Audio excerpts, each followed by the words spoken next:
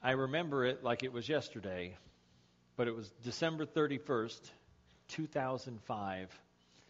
And that morning at about 4:15, my wife said two words I will never forget. We're pregnant. Now, by we, I don't know exactly what she meant because I didn't do anything. I just had sympathy eating. That was it. And I hadn't had weight loss surgery yet, so I kind of looked like I was pregnant. But she was the one who was going to carry the baby and give birth and do all that fun stuff, have morning sickness and everything like that. So, but we were pregnant, and you can see right there my little guy's face. That's him looking right at the ultrasound wand, and he was adorable. And we were in love the moment we found out that we were going to have a baby. And there was so much joy in our lives that we were so excited. We couldn't wait to tell everyone. Put it on Facebook, send out emails, make phone calls. Hey, we're going to have a baby. And everyone was so excited. Yay, you're going to have a baby. And it was so great. It was so exciting. It was so awesome. And during those 9 months that we waited for the little guy to come, I thought about him all the time. I thought about him constantly. What was he going to look like? What was he going to be like? What was his disposition going to be? And what color were his eyes going to be? And I just thought about him all the time. And I actually nicknamed him. He had a name. Before it was Jonathan, he was Awesome Man. His nickname was Awesome Man. And if he ever grows up to be a superhero, that will be his name. He will be Awesome Man. Because every time I talked about him, it's like, oh, I can't wait to meet Awesome Man. She's like, you got to start calling him by his name, Jonathan, because he's not going to understand that, that Awesome Man is not his name. But, I thought about him and the potential that he had and the promise that he had, the possibility of what it was going to be like to be a dad and for him to be my son and how great it was going to be. And it is. It's great. It's awesome. He is awesome, man.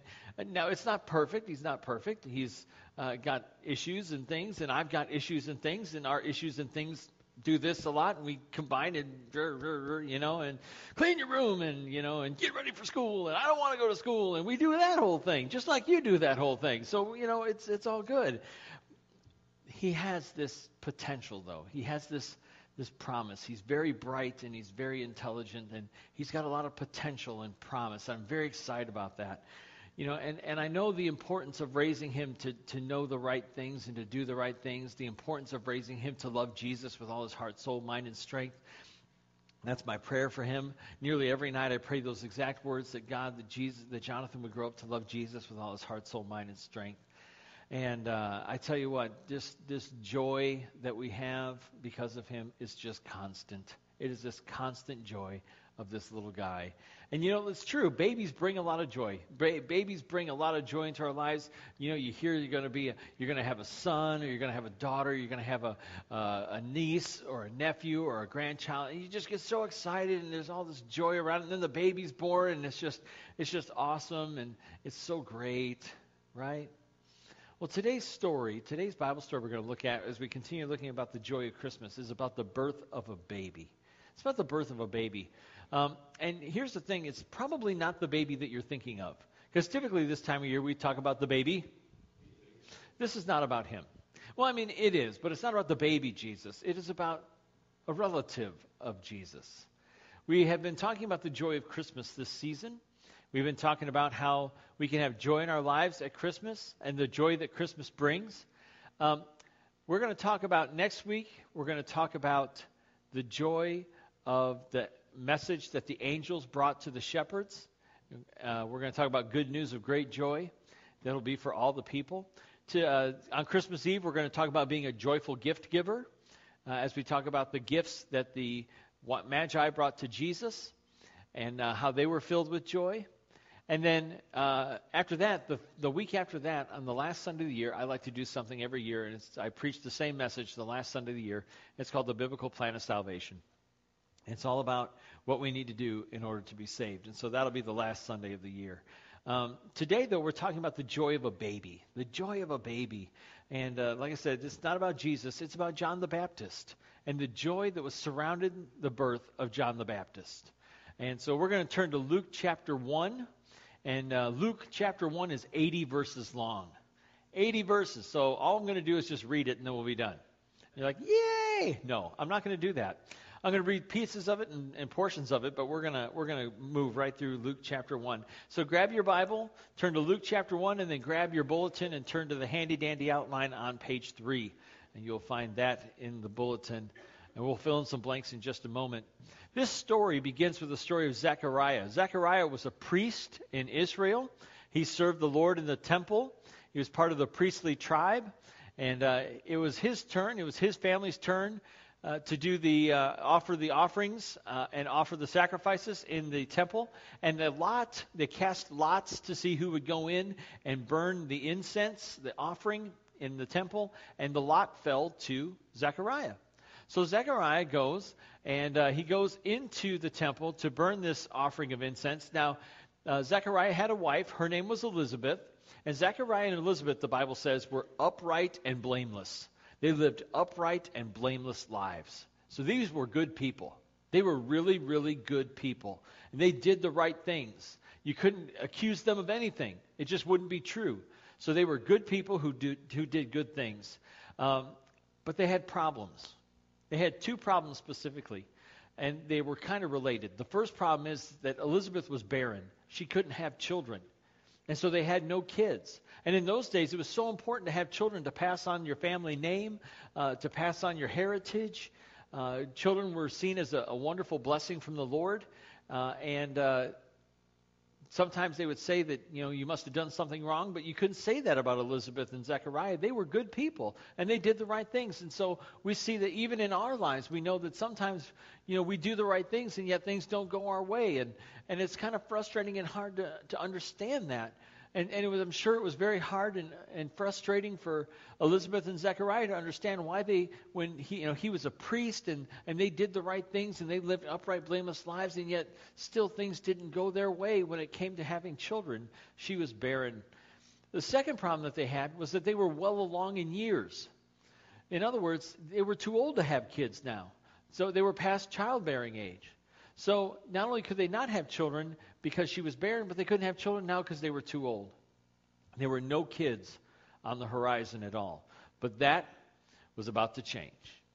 See, Zechariah went into the temple in order to offer the sacrifice, to burn the incense. And he goes in to do the burnt offering. And the Bible says that there were people outside and they were getting ready to worship and they were praying. So you have all this prayer and worship going on. And Zechariah goes in to offer the burnt offering of incense. And sure enough, an angel appears. An angel shows up. And grab your Bible and turn to verses 11 through 17 of Luke chapter 1. Then an angel of the Lord appeared to him, standing at the right side of the altar of incense. When Zechariah saw him, he was startled and was gripped with fear. But the angel said to him, "Do not be afraid, Zechariah. Your prayer has been heard. Your wife Elizabeth will bear you a son, and you are to give him the name John. He will be a joy and a delight to you, and many will rejoice because of his birth.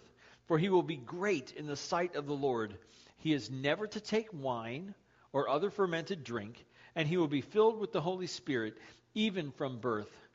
Many of the people of Israel will he bring back to the Lord their God, and he will go on before the Lord in the spirit and power of Elijah, to turn the hearts of the fathers to their children, and the disobedient to the wisdom of the righteous, to make ready a people prepared for the Lord."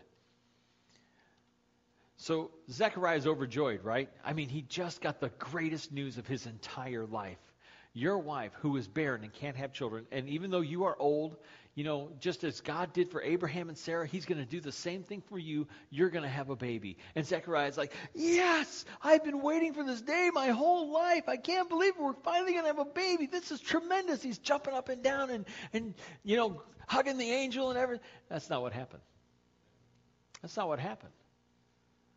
An angel appears to Zechariah. This is an angel, okay? I'm convinced that angels are very frightening looking. Very scary looking. Because every time an angel appears to somebody in Scripture, the first thing out of their mouths is, "Do not be afraid." What do these things look like? Seriously, that every time, everyone's like, "Yeah." Do not be afraid. Okay. And then he tells them, you're going to have a baby. And this is what Zechariah says. Look at verse 18. Zechariah asked the angel, "How can I be sure of this? I am an old man, and my wife is well along in years." He doubted. This is an angel appears to him in the temple, and he doubts the message of the angel. How can I be sure of this? I'm an old guy. My wife, she can't have children. There's no way this is going to happen. And the angel shuts Zechariah's mouth, and he is unable to speak until the time that the baby is born. And he just has to take it on faith that this is what's going to happen. And sure enough, that's exactly what happened. God closed his mouth, and he couldn't speak until the baby was born. But this is not about Zechariah. This is about a baby. And the first blank on your outline this morning is a baby born with purpose. A baby born with purpose. You see, God had given this baby a purpose before he was ever born. He was a Nazirite. This was a special vow that Jews took, that they gave to their children, that they took for their children, that they would be raised up for a special purpose for the Lord. Samson was a Nazirite, but he couldn't keep his vow. John the Baptist, a Nazirite, and he was able to keep his vow before the Lord. He was set apart for a special purpose. He was set apart just for God. And so his parents took this vow for him. And the very name John, do you know what the name John means? It means Yahweh is gracious. Yahweh is gracious. In other words, God is full of grace. And that by God's grace, he showed his favor to Zechariah and Elizabeth and gave them this baby boy who would be named John. God heard their prayers, and he graciously answered them.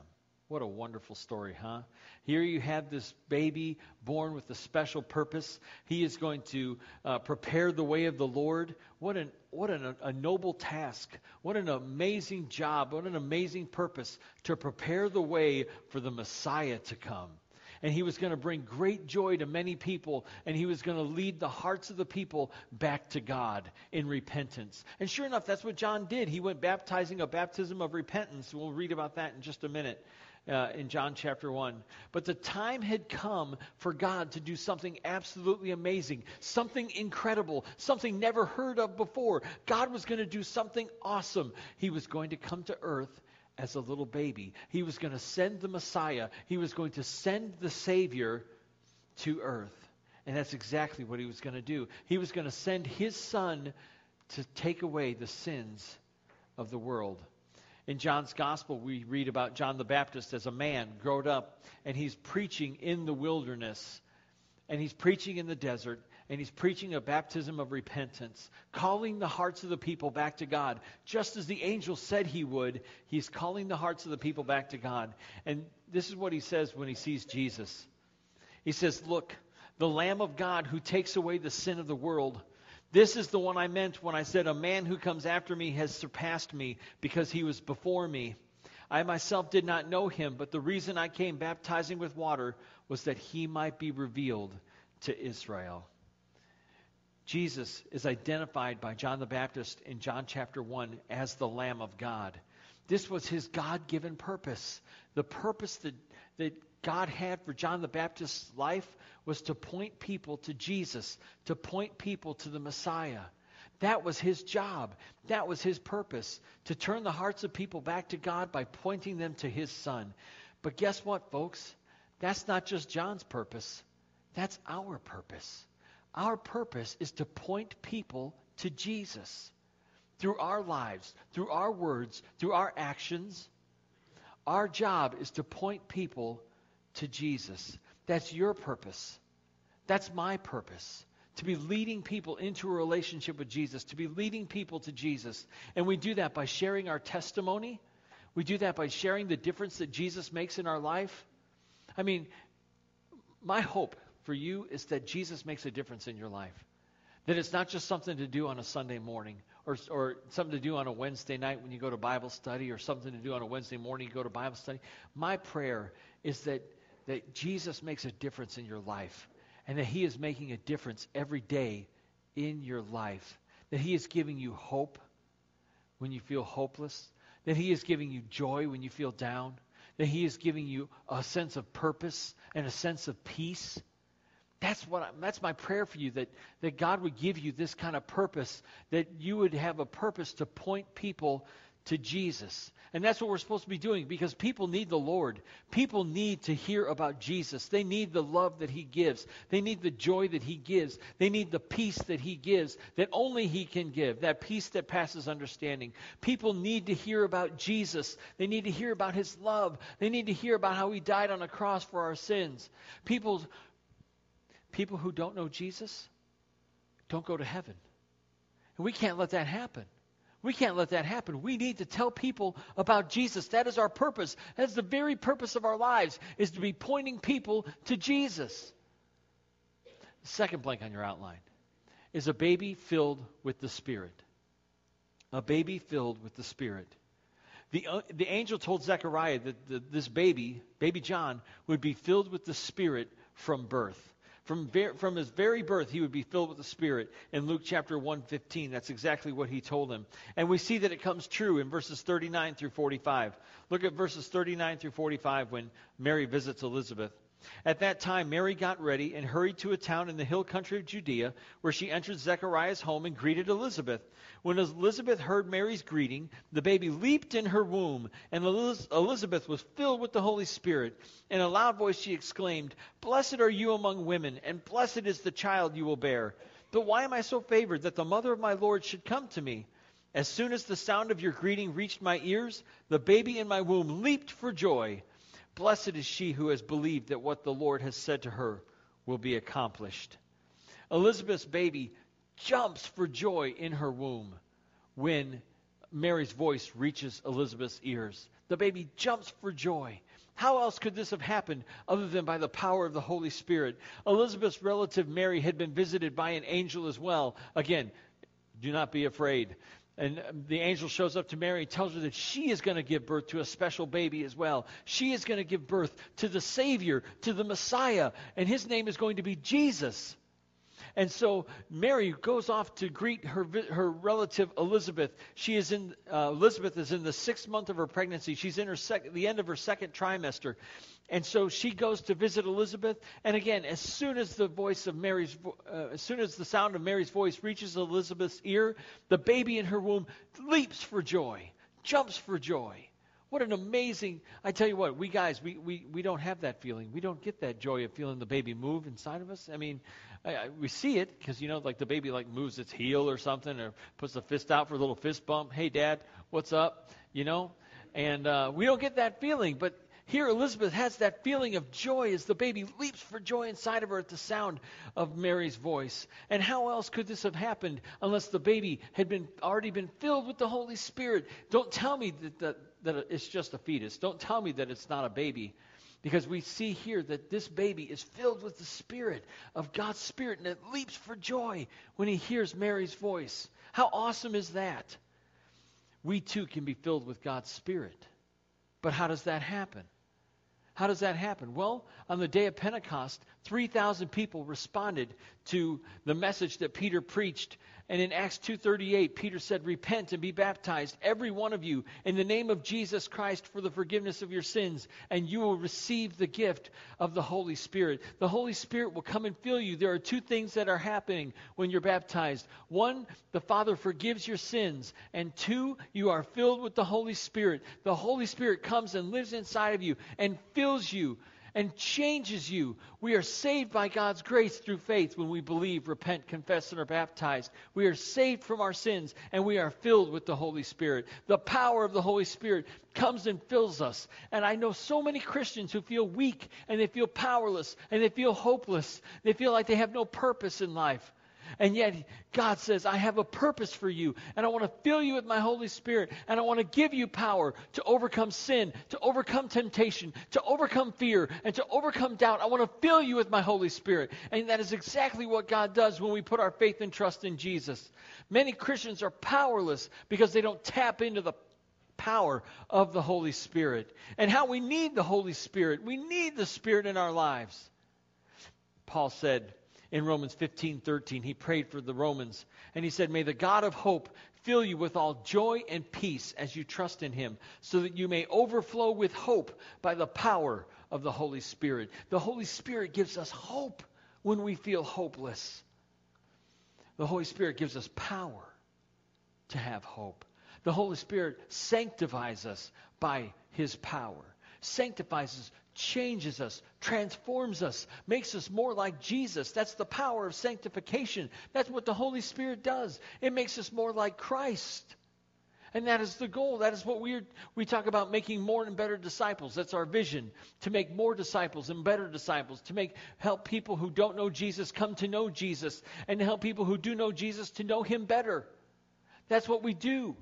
And becoming a better disciple means becoming more like Christ. That's what the Holy Spirit does. That's the power of the Holy Spirit in our lives, to make us more like Jesus. The Holy Spirit, the Bible says, is a deposit, is a guarantee. When the Holy Spirit is put in our hearts as a deposit, guaranteeing us our salvation in heaven forever and ever and ever. In John chapter 16, verses 7 and 8, Jesus told His disciples, "Unless I go away, the Counselor will not come to you. But if I go, I will send Him to you. When He comes, He will convict the world of guilt in regard to sin and righteousness and judgment." That the Holy Spirit tells us when we're doing the wrong thing. And we know. The Holy Spirit comes and says, "You shouldn't be doing that." And we have a choice. We can say, "Well, you're right, I shouldn't do that." And we stop. Or we say, "Nope, going to do it anyway." And we sin. The Holy Spirit comes and convicts us of our sin, convicts us of righteousness, tells us what not to do, tells us not to do the wrong things, tells us to do the right things. The Holy Spirit convicts us of sin and righteousness. And that is nothing to say of what the Holy Spirit gives us by what Galatians 5:22 and 23 says. That when we have the Holy Spirit in our lives, that it manifests itself by the fruit of the Spirit. Love, joy, peace, patience, kindness, goodness, faithfulness, gentleness, self-control. Let me say that one more time just to show you how smart I am. The Holy Spirit gives us love, joy, peace, patience, kindness, goodness, faithfulness, gentleness, and self-control. 9 things, 9 characteristics of a life that is filled with the Holy Spirit. That you're becoming more loving and more joyful and more patient, more kind, more peaceful, more self-controlled, more gentle, more faithful. That's what the Holy Spirit does in our lives. We can be filled with the Holy Spirit when we are baptized and immersed into the waters of baptism, and we surrender our lives to Jesus. The Holy Spirit comes and dwells inside of us and begins to change us from the inside out and gives us that hope and that love and that joy and that peace. The third blank on your outline, the last blank, is a baby born with promise. Look at verses 57 through 66. When it was time for Elizabeth to have her baby, she gave birth to a son. Her neighbors and relatives heard that the Lord had shown her great mercy, and they shared her joy. On the 8th day they came to circumcise the child, and they were going to name him after his father Zechariah. But his mother spoke up and said, "No, he is to be called John." They said to her, "There is no one among your relatives who has that name." Then they made signs to his father to find out what he would like to name the child. He asked for a writing tablet, and to everyone's astonishment he wrote, "His name is John." Immediately his mouth was opened, and his tongue was loosed, and he began to speak, praising God. The neighbors were all filled with awe, and throughout the hill country of Judea, people were talking about all these things. Everyone who heard this wondered about it, asking, "What then is this child going to be?" For the Lord's hand was with him. Everyone wondered what this baby would be. What is going to happen to this child? The Lord is with this child. What is going to happen to this baby? There was great promise and great potential in this baby's life. And almost no one knew how much promise and potential this baby had. Almost no one could fathom what this baby was going to do. But his daddy knew. His daddy knew the promise and potential that John had. And he was going to see what John the Baptist would do. Look at Luke 1:67 through 80. We'll finish reading the chapter. His father Zechariah was filled with the Holy Spirit and prophesied, "Praise be to the Lord, the God of Israel, because he has come and has redeemed his people. He has raised up a horn of salvation for us in the house of his servant David, as he said through his holy prophets of long ago. Salvation from our enemies and from the hand of all who hate us, to show mercy to our fathers and to remember his holy covenant, the oath he swore to our father Abraham. To rescue us from the hand of our enemies and to enable us to serve him without fear in holiness and righteousness before him all our days. And you, my child, will be called a prophet of the Most High, for you will go on before the Lord to prepare a way for him, to give his people the knowledge of salvation through the forgiveness of their sins, because of the tender mercy of our God, by which the rising sun will come to us from heaven, to shine on those living in darkness and in the shadow of death, to guide our feet into the path of peace. And the child grew and became strong in spirit, and he lived in the desert until he appeared publicly to Israel. Zechariah knew by the Holy Spirit how much potential and promise this baby had. He was going to play a key role in preparing the world for the coming of the Messiah. That Jesus was coming, and the baby was going to prepare the way. He was going to tell everybody and get everybody ready for the coming Messiah. He was filled with great promise to do great things for God. He was filled with great promise to do great things for God. And you know what? Your life is filled with great promise to do great things for God. Your life has a purpose. Your life has promise. Your life has potential. You have the potential to do great things for God. Not for your own glory and not by your own power, but you have the potential within you to do great things for God by the power of His Holy Spirit. You can do great things for Jesus. Will you do them? Will you do them? You see, it's not just the pastor's job to do great things for Jesus. It's not just the elder's job to do great things for Jesus. It's not just the deacon's job to do great things for Jesus. It is all of our jobs to work for Jesus. It is every Christian's job to work for Jesus. In 1 Corinthians 15:58, Paul wrote, "Always give yourselves fully to the work of the Lord, because you know that your labor in the Lord is not in vain." There is a job that God has for you. There is a purpose that God has for your life. There is potential within you to do great things for Jesus. 2 Timothy 3:16 and 17 talks about Scripture and the purpose of Scripture. And it says that all Scripture is God-breathed and is useful for teaching and rebuking, correcting, and training in righteousness, so that the man of God may be thoroughly equipped for every good work. There is a work that God has for you to do. There is a work that God has for me to do. He has a job for us. In Ephesians chapter 2, Paul says, "It is by grace you have been saved, through faith, and this not from yourselves. It is the gift of God, not by works, so that no one can boast. For we are God's workmanship, His masterpiece, created in Christ Jesus to do good works, which God prepared in advance for us to do." Since the beginning of time, God has had a job for you to do. He has a purpose for your life. He has a plan for your life. There is potential and promise within you, and He has something that He wants you to do. There is so much potential in this room to do great things for Jesus. There is so much promise in our church to do great things for Jesus. God has a plan for your life. There is potential in your life. There is promise in your life. And He sees the potential in you, and He wants you to fulfill your promise. And He wants you to surrender your life fully to Him and to His purposes and for the work of His kingdom. You have the promise to be like John the Baptist. You have the potential to lead people to Jesus. Will you do it? There are people you know who don't know Christ, and you can lead them to Jesus. You can do it. The question is, will you? My challenge for you this morning is to commit yourself to leading one person to Jesus in the next 12 months. To lead one person to Jesus in the next 12 months. It could be a neighbor. It could be a coworker. It could be your spouse. It could be your children. It could be your parents. It could be a coworker, another relative. It could be the kid who plays soccer with your kid and their parents. There could be, the possibilities are limitless. Of someone, commit yourself to leading one person to Jesus in the next 12 months. And this requires that we be intentional. It requires that we say, you know what? This is the purpose of my life, is to bring glory to God by leading people to Jesus. That my life is a vehicle that God can use to bring people to Jesus. That's what I want my life to be. We have so much promise and so much potential within us to do this. Our lives are doing one of two things.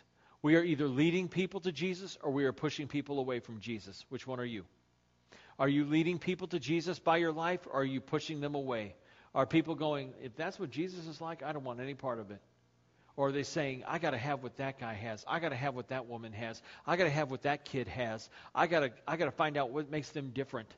Is your life leading people to Jesus, or is your life pushing people further away? John led people to Jesus, and they came in droves because of this one man.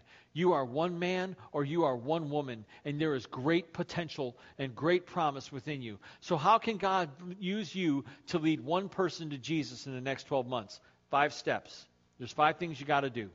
The first thing is you have to identify somebody. You got to know who your target is. Who do you want to lead to Jesus?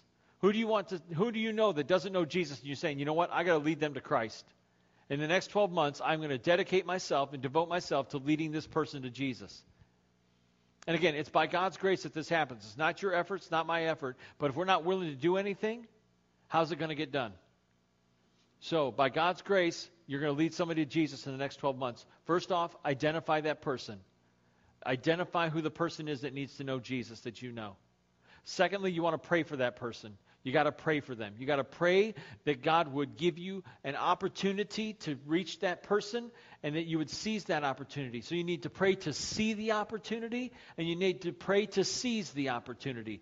Because it's one thing to go, well, there's an opportunity to invite him to church, but I'm not going to do it.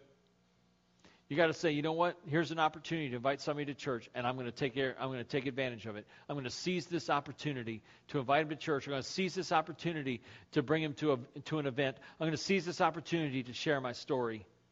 So we need to identify that person. We need to pray for that person, and you can start praying today. You can pray in just a minute. We're going to pray, and I want you to pray for that person. You need a plan. So first we're going to identify. Second, we're going to pray. Third thing we're going to do is we're going to invite them to an event. It could be a fellowship movie night.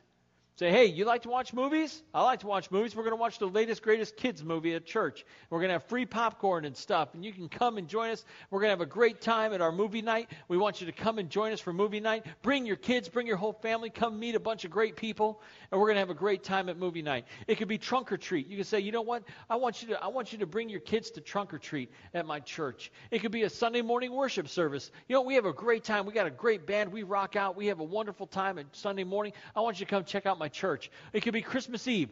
9 days away is Christmas Eve. I don't mean to scare you. Okay, Christmas is in 10 days. All right, 9 days till Christmas Eve service.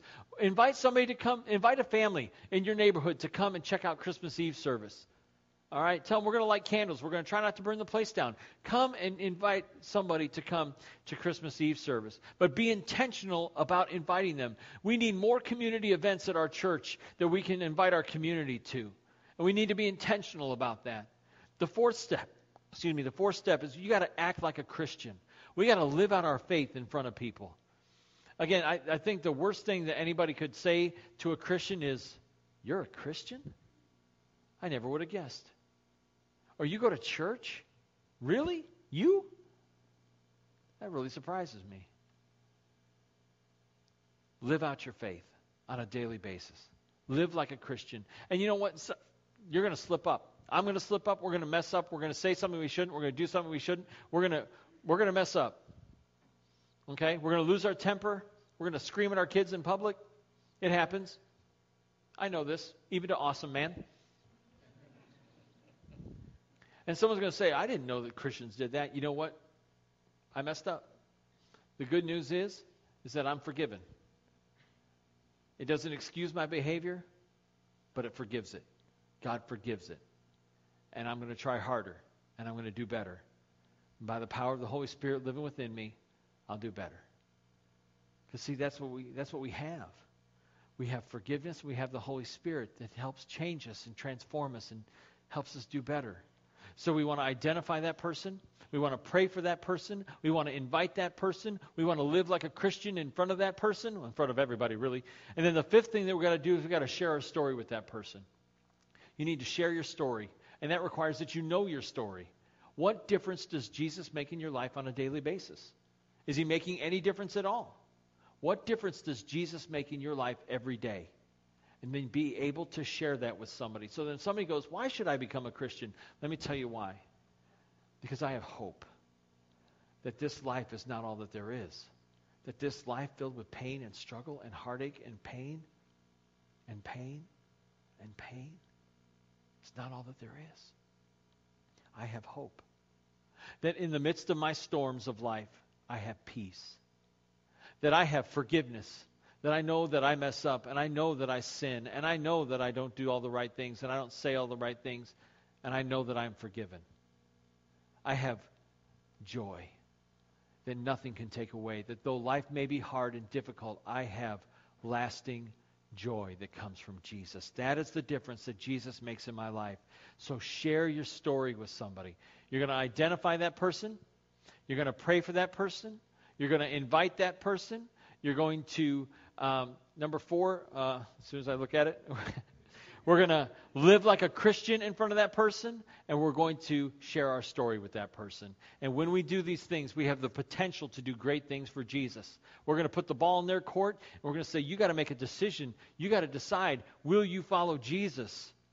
And we're going to bring the joy of Christmas into someone's life in the next year. Can you do that? 12 months. You have 12 months to bring one person to Jesus. There is potential within you. There is promise within you. By the power of God, you can do this. And I can do this. And next Christmas, when our church has more people, and we got more people coming, we baptized a bunch of people, and we've led a bunch of people to Christ, we're going to celebrate next